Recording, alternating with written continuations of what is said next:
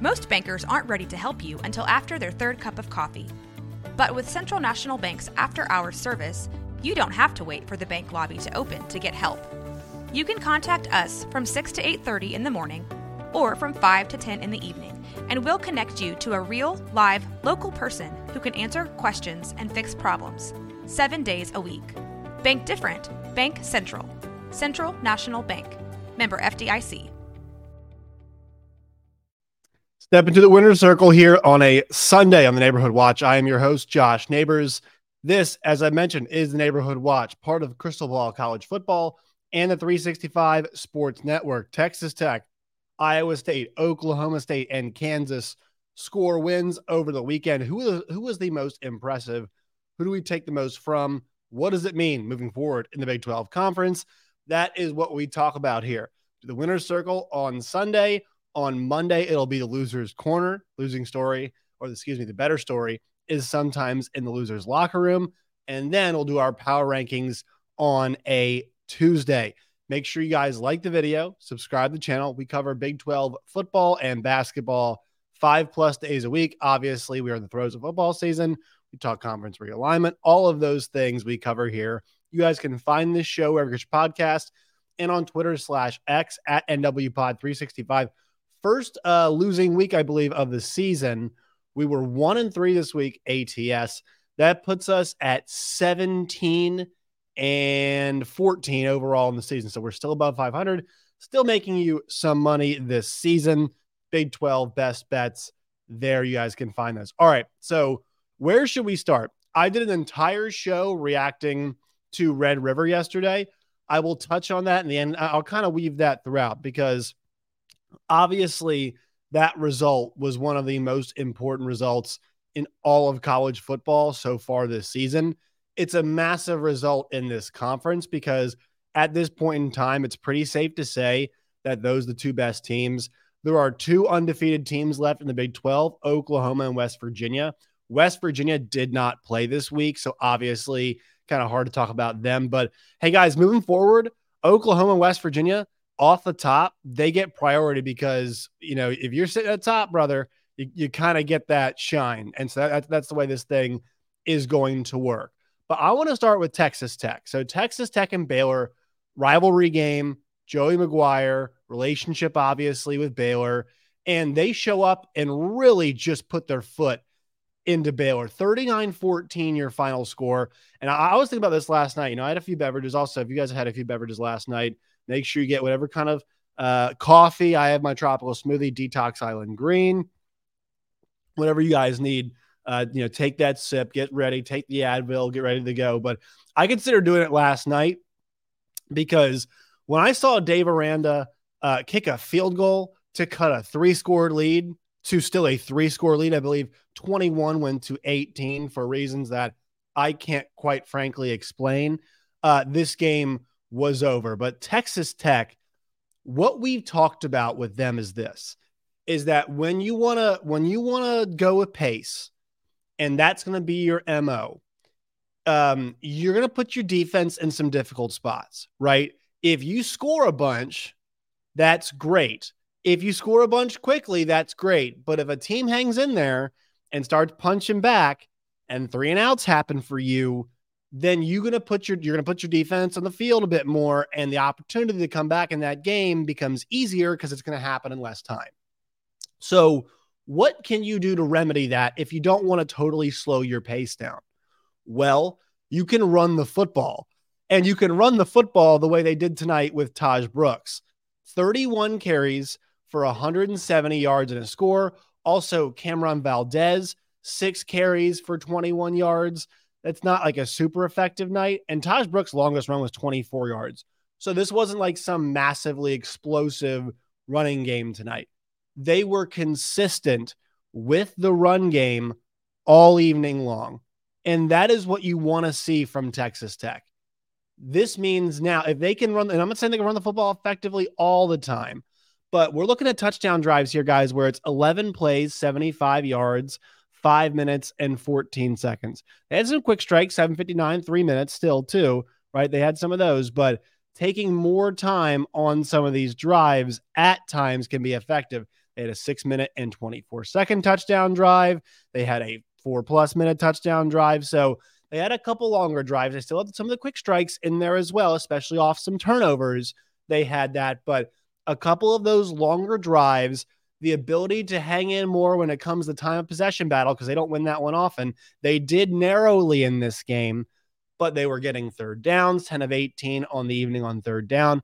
And it looks like Behren Morton, for as uncomfortable as Behren Morton looked in the West Virginia game, especially these last couple, sequences, like I guess you could say quarters and whatnot, last 6 especially too, and the first half too was awesome against Houston. But like he really found his rhythm, right? He was 19 for 26, 180, and 3 scores. Also had the interception on the evening too. But Behren Morton starting to get more comfortable, starting to look like a guy who's been in the offense for a while now, and he has. And so, and a little bit more of the protection too. I mean, they did not run him as much, which I think is important for them. I think they have to be careful and mindful of how much they are running quarterbacks in this offense. But I will say overall on the performance for Texas Tech, they're now 3-3, 2-1 in the Big 12 conference. This is the group I want to see rounding into form. And also for them on the defensive side of things, I was very, very impressed with the effort last night. 11 TFLs and 6 sacks. They were getting after the quarterback in a very significant way. And also, guys, this, good to note here, like they might have given up 28 last week, but in the last 6 quarters that they've played in, they've given up a total of 14 points, right? And their defense has been putting their offense in really impressive spot. The defense is doing a much better job. And so I think that if this team is a bit more balanced, they're dangerous. Now, their advantage might be their pace in some moments, but you need to be selective about when you put pace on people. And I'm starting to think that this Texas Tech roster and this group is actually good enough to dictate pace against most teams in this league. I've got some questions against the top half, and maybe next week is a really good, it's going to be an inflection point, because I do believe K-State and Texas Tech are 2 top half teams in this league. I still think Kansas State is, but they've got a chance to dictate pace. A big challenge of when you can dictate pace will be next week. And I definitely think, talking about getting in the backfield, they should try to make life miserable for Will Howard, because as bad as Howard was, the receivers, I'll get into this in a little bit here, but the receivers not getting separation, like they can get after Will Howard's ass. They really could in a big time way. And their schedule is not the easiest the rest of the way, but the good news is K-State is at home, TCU is at home, UCF is at home, BYU is on the road, tough one, Kansas on the road, tough one, and then Texas on the road, tough one. But I think we've got a good chance to see this roster build. And I'm not saying it's going to be, they're going to win out. They did dig themselves in a hole, but back-to-back games now where they have gotten, 20+ point victories over conference opponents, one at home, one on the road, right? And in those last 2 games, they have scored a combined, 88 points, I believe. So this thing is humming right now for Texas Tech in a way it wasn't before. That West Virginia game it came at a bad time for them, but after that, they really looked impressive. And I think Texas Tech, they're going to make a jump in the power rankings. Out of these 2 teams, like you were kind of wondering, all right, how good would somebody feel after a win? I did not think Texas Tech would look that good, avenging this loss from last year. And the worm is starting to turn, as they say. A win against K-State next week. All right, we've got something serious cooking here about not maybe a Big 12 title contender, but they're going to scare the daylights out of everybody else who is, if they play anybody who is. So, and it's a big, it's a loser leaves town match next week, right? If you want to make the Big 12 title game next week, K-State versus Texas Tech, both teams who have 1 loss right now in the Big 12 conference, that's a must-win game for both. All right, so Mike Gundy's Oklahoma State Cowboys, going back to Friday night, they score a significant win, 29-21 over Kansas State. So we talked a lot about Mike Gundy. I still think he's the best coach in the Big 12, but maybe the situation this year had gotten away from him a bit. Maybe the quarterback situation and I think it's still pretty fair to say the quarterback situation did get away from him. And I'm not sold Alan Bowman's going to be a guy that's going to make them like I don't think you can bank on them always being a top half team this season or playing like a top half team. But what do elite coaches do when you ask questions of them? What do elite coaches do, especially off a bye week when you ask questions of them?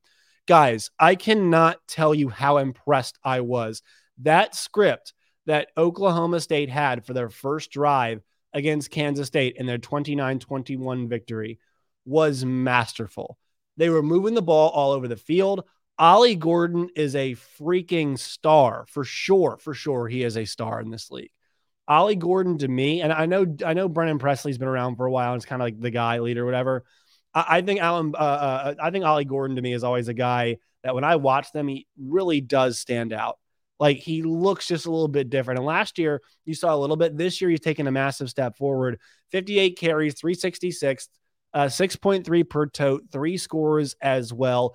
He's effective catching the football out of the backfield to 5.8 yards. And that's the area he'll work on. But he's a bowling ball, man. He's 6'1", 211. He's all of it, right? He is all of that.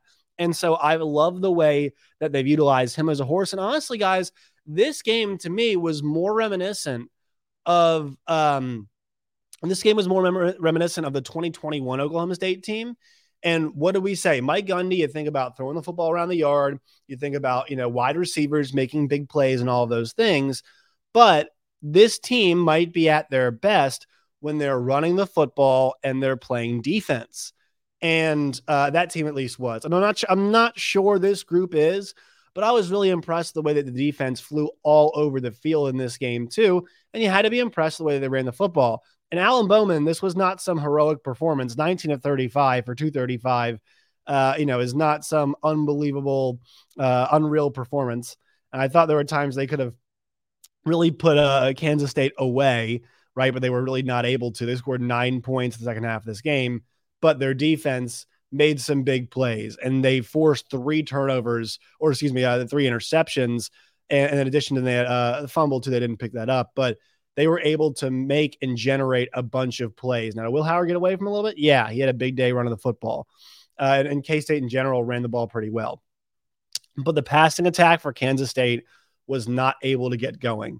And I think Will Howard's gotten a lot better. I don't think that people have mentioned a quarterback controversy, and we'll discuss this too on the show. So, yeah, man, I think at this point, it's pretty fair to say like this Kansas State team is not as good as the one last year, but Mike Gundy can still reach into his bag and pull something out like this. And I thought they played their strengths really well. I was just incredibly impressed, right? Their schedule is favorable. Kansas at home next week, at West Virginia, Cincinnati, OU, both come to Oklahoma State, at UCF, at Houston, and BYU. Like, I think this is heading towards 7 wins. I'm still not ready to say Alan Bowman's. I mean, maybe he's the guy who gives them the best chance to win week in and week out. But like against Oklahoma, I mean, do you think Alan Bowman's gonna, unless he goes like crazy? But Alan Bowman hasn't done that yet. There is no result this year where you point to Alan Bowman performances and you're like, this guy is spinning the rock all over the yard. And I'm not saying he's got to be that guy, but if you want to step up and contend with an Oklahoma or a Texas, like you might need him to be. But hey, he's a senior leader, and so and they don't play Texas. I know that, but he's a senior leader. He's got the experience, and you got an experienced coach in Mike Gundy. And so, I know a lot of these teams will be trading places. I feel better about a Texas Tech than I do in Oklahoma State, but for at least 1 week, you kind of got a good reminder on what this team can be and how good the coach can be when you gave him the opportunity to game plan. I think that's pretty clear. Kansas just lays the wood to UCF. 51-22. What's most impressive about this, besides the fact that KU is 5-1 and 2-1 in the Big 12 conference, is not only the fact that Kansas ran for basically 400 yards, 399, 7.8 a carry, and 5 touchdowns. The fact that Kansas threw for 91 yards in a game and won the game by 30-some points shows you this program, man, has an identity. Like with Jalen in the game, they can pass a little bit better. They're a bit more effective, and they actually have a decent group of receivers, in my opinion. But this team at its core wants to run the football. And Andy Kotelnicki as a coordinator is a very, very, very talented play designer. They get guys in spots to succeed in some really creative ways. Just watch the offensive line. Watch the way guys move.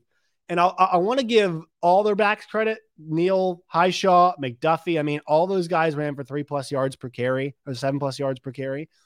I just want to say those two guys, like it seems like there is no jealousy. Maybe there's a healthy competitiveness between the top two guys, especially, but those guys know that they're going to get their carries. They know they're going to get the rock. They know that there's no concern about getting touches, that they're going to ride those guys. And when their number's called, they need to deliver, and they did. And to see them up 30 at one point in time on UCF, a team that was favored coming into that game. I know John Rice Plumlee, in and out. Well, obviously, injury it's just not back yet, and McLean comes in the game. But Kansas saw that, and also they saw a team that clearly was questioning themselves. There were no doubts with this Kansas group after that loss last week. Texas handed their ass to them the second half of that game, right? The latter stages of that game, Texas manhandled them. And Kansas could have questioned like their physicality and their ability, but you know what? They rebounded really well this week. And their focus and their understanding of like the task at hand and really playing to their strengths. I mean, this Kansas team, they let one loss become 2 and 3 last year. And I also have to say this too, like their defense was a lot better in this game. Defense, their offenses can really take advantage of the KU defense, but the KU defense rallied this week. And even though UCF had some success running the football, it was hard for them to run the rock when they were that far behind. KU rides that massive second quarter to a 24-point advantage, and that game was over at halftime. 24-0 at half. I know it's possible to come back, but KU kept pouring it on. That's what they need to do. And that's the sign that this program is evolving. Lance Leipold, week in and week out, shows you how good of a coach he is. You might say, all right, well, what's going to happen this week? Well, they answered all the questions. And look, guys, I'm not even saying they're going to answer them every single week. They might lose next week to Oklahoma State on the road. But and they've got a tough stretch here where they are Oklahoma State on the road, OU at home, at Iowa State, who's definitely come to life. We'll get to them in a second. Texas Tech and K-State both at home at Cincinnati.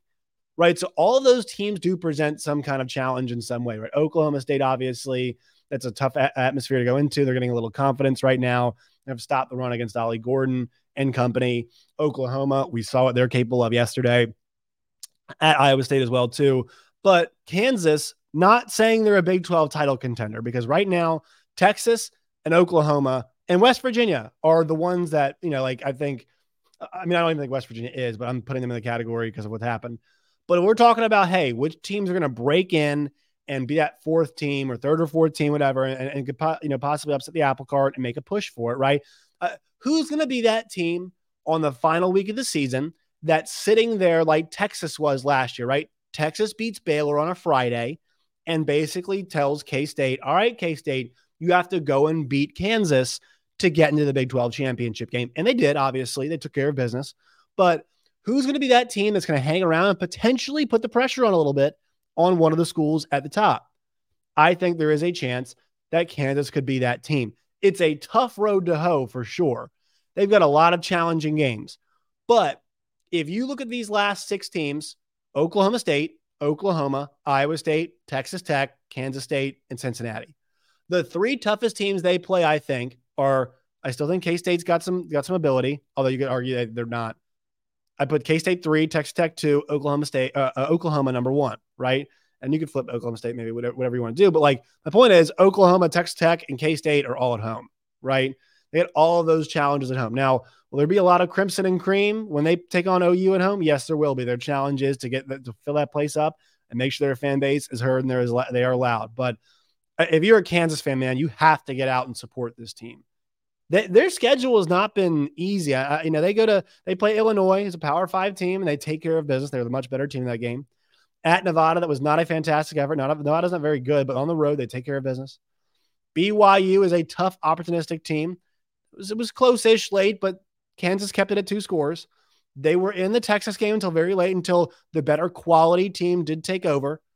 and they rebound this week as a home dog, and they hammer down, right? And they hammer down. And so that's why I think Kansas, definitely a top half team. They definitely deserve all of our respect. And I'm really wondering, man, can they stretch this thing to 7-8 wins this year? I mean, they've got 5 right now. If Kansas splits their final 3 games, that is an 8-win Kansas football team. 6 wins, not an aberration, man. Lance Leipold is building that thing. The big question for them is how they finish seasons, right? I think they were 5-1 last year, 4-1, 5-1 last year. Obviously, QB injury, but they had it this year too. Excuse me. So we'll see what happens with Jalen Daniels if he's able to get back in there. But Jason Bean, you saw that when he said, to Jalen Daniels, hey, man, I have my time. It's your time now. Jason Bean, by all accounts, phenomenal teammate. Looks like Jason Bean is. And they trust that guy. And he made enough plays yesterday. They didn't need him very much. Once again, different kind of runner. He's more the straight line speed track guy. So I can't say enough good things about the job. 5-1, guys. 5-1 Kansas Jayhawks. 2-1 in the Big 12.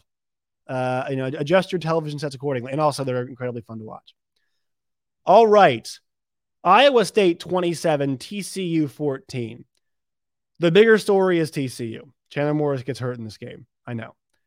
But this was Iowa State that we are used to seeing. Iowa State, guys, 3-3. Okay. 3-3, 2-1 in the Big 12. Iowa State is starting to look like Iowa State. Matt Campbell backs up against the wall. And what is he doing? This team is ripping off some wins, right? They lost to Iowa. Yes. They lost to Ohio. I think it's a good MAC team. Yes. But their wins right now, guys, Northern Iowa, in a game that is the first game without their dudes. Oklahoma State by 7, and Rocco Beck lit it up. And the Oklahoma loss. But then also the TCU win by 13 points. Right? So this is a team that's scoring some wins that I would consider impressive given the circumstances. Is it pretty? Was it beautiful yesterday? Was it a beautiful 27-14? No. But guess what they did? They forced 4 turnovers. They won the time possession battle. 1 penalty for 15 yards against TCU, 6 for 52. They were not great on third down. They only gained 353 yards of total offense. Yards per pass, 4.9. That's not excellent. They had less first downs, but they grinded out a victory in this game.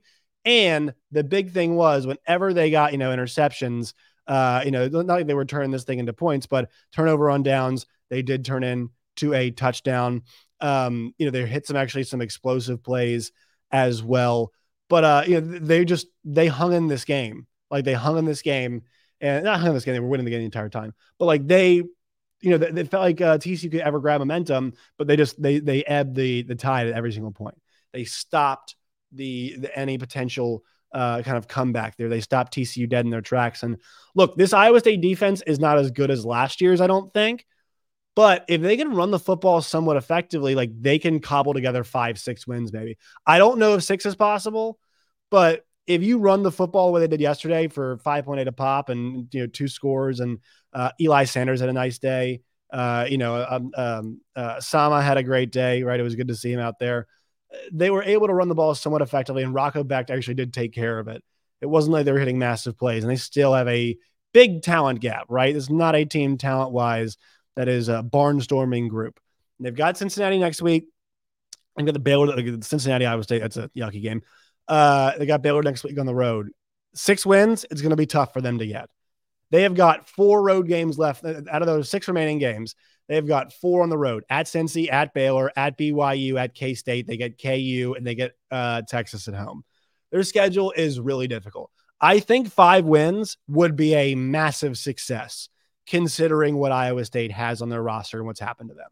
I know it's not what folks want to hear, but 5 wins with this group, that is lemons out of, lemonade out of, I don't even know, you could say out of a can or something. Out of a box. Like that is how impressive it is, because they don't have much. They do have, though, effort, heart, good coach. They did not shoot themselves in the foot in this game at all. And so that's why I was impressed with them. And look, guys, they're 3-3 in the league. They're 2-1. They're better than TCU is in the league. And TCU's got some serious questions. We'll talk about them. And just to revisit my point from yesterday as we wrap up here about the folks saying, I got some responses about Red River being just another conference game. And, just another conference game I didn't watch. And I said this. I said, if you're a Big 12 fan and you didn't watch that game or did not care to watch that game, I question whether you're a real college football fan. You can be as angry as you want to. But if you missed out on that game, guys, and I just mean hey, if you had the ability to watch Red River and you passed on it because you're angry at Texas and Oklahoma, I am sorry. You may do whatever you want with your time, but that is the college football that I want to see. I want to see games like I saw yesterday between Baylor and Texas Tech. I want to see KU and UCF. I want to see Oklahoma State and Kansas State. I want to see Oklahoma for one last time play all the teams in the Big 12. I want to see Texas do it as well. But what makes rivalry games special is for once a year, you play everybody, and you have these massive games in the calendar, and you circle them, and you don't always know if they're going to live up to the hype of the expectations of it. Red River, for one last time in the Big 12 Conference, both teams undefeated in a game that's going to shape the story of college football in 2023.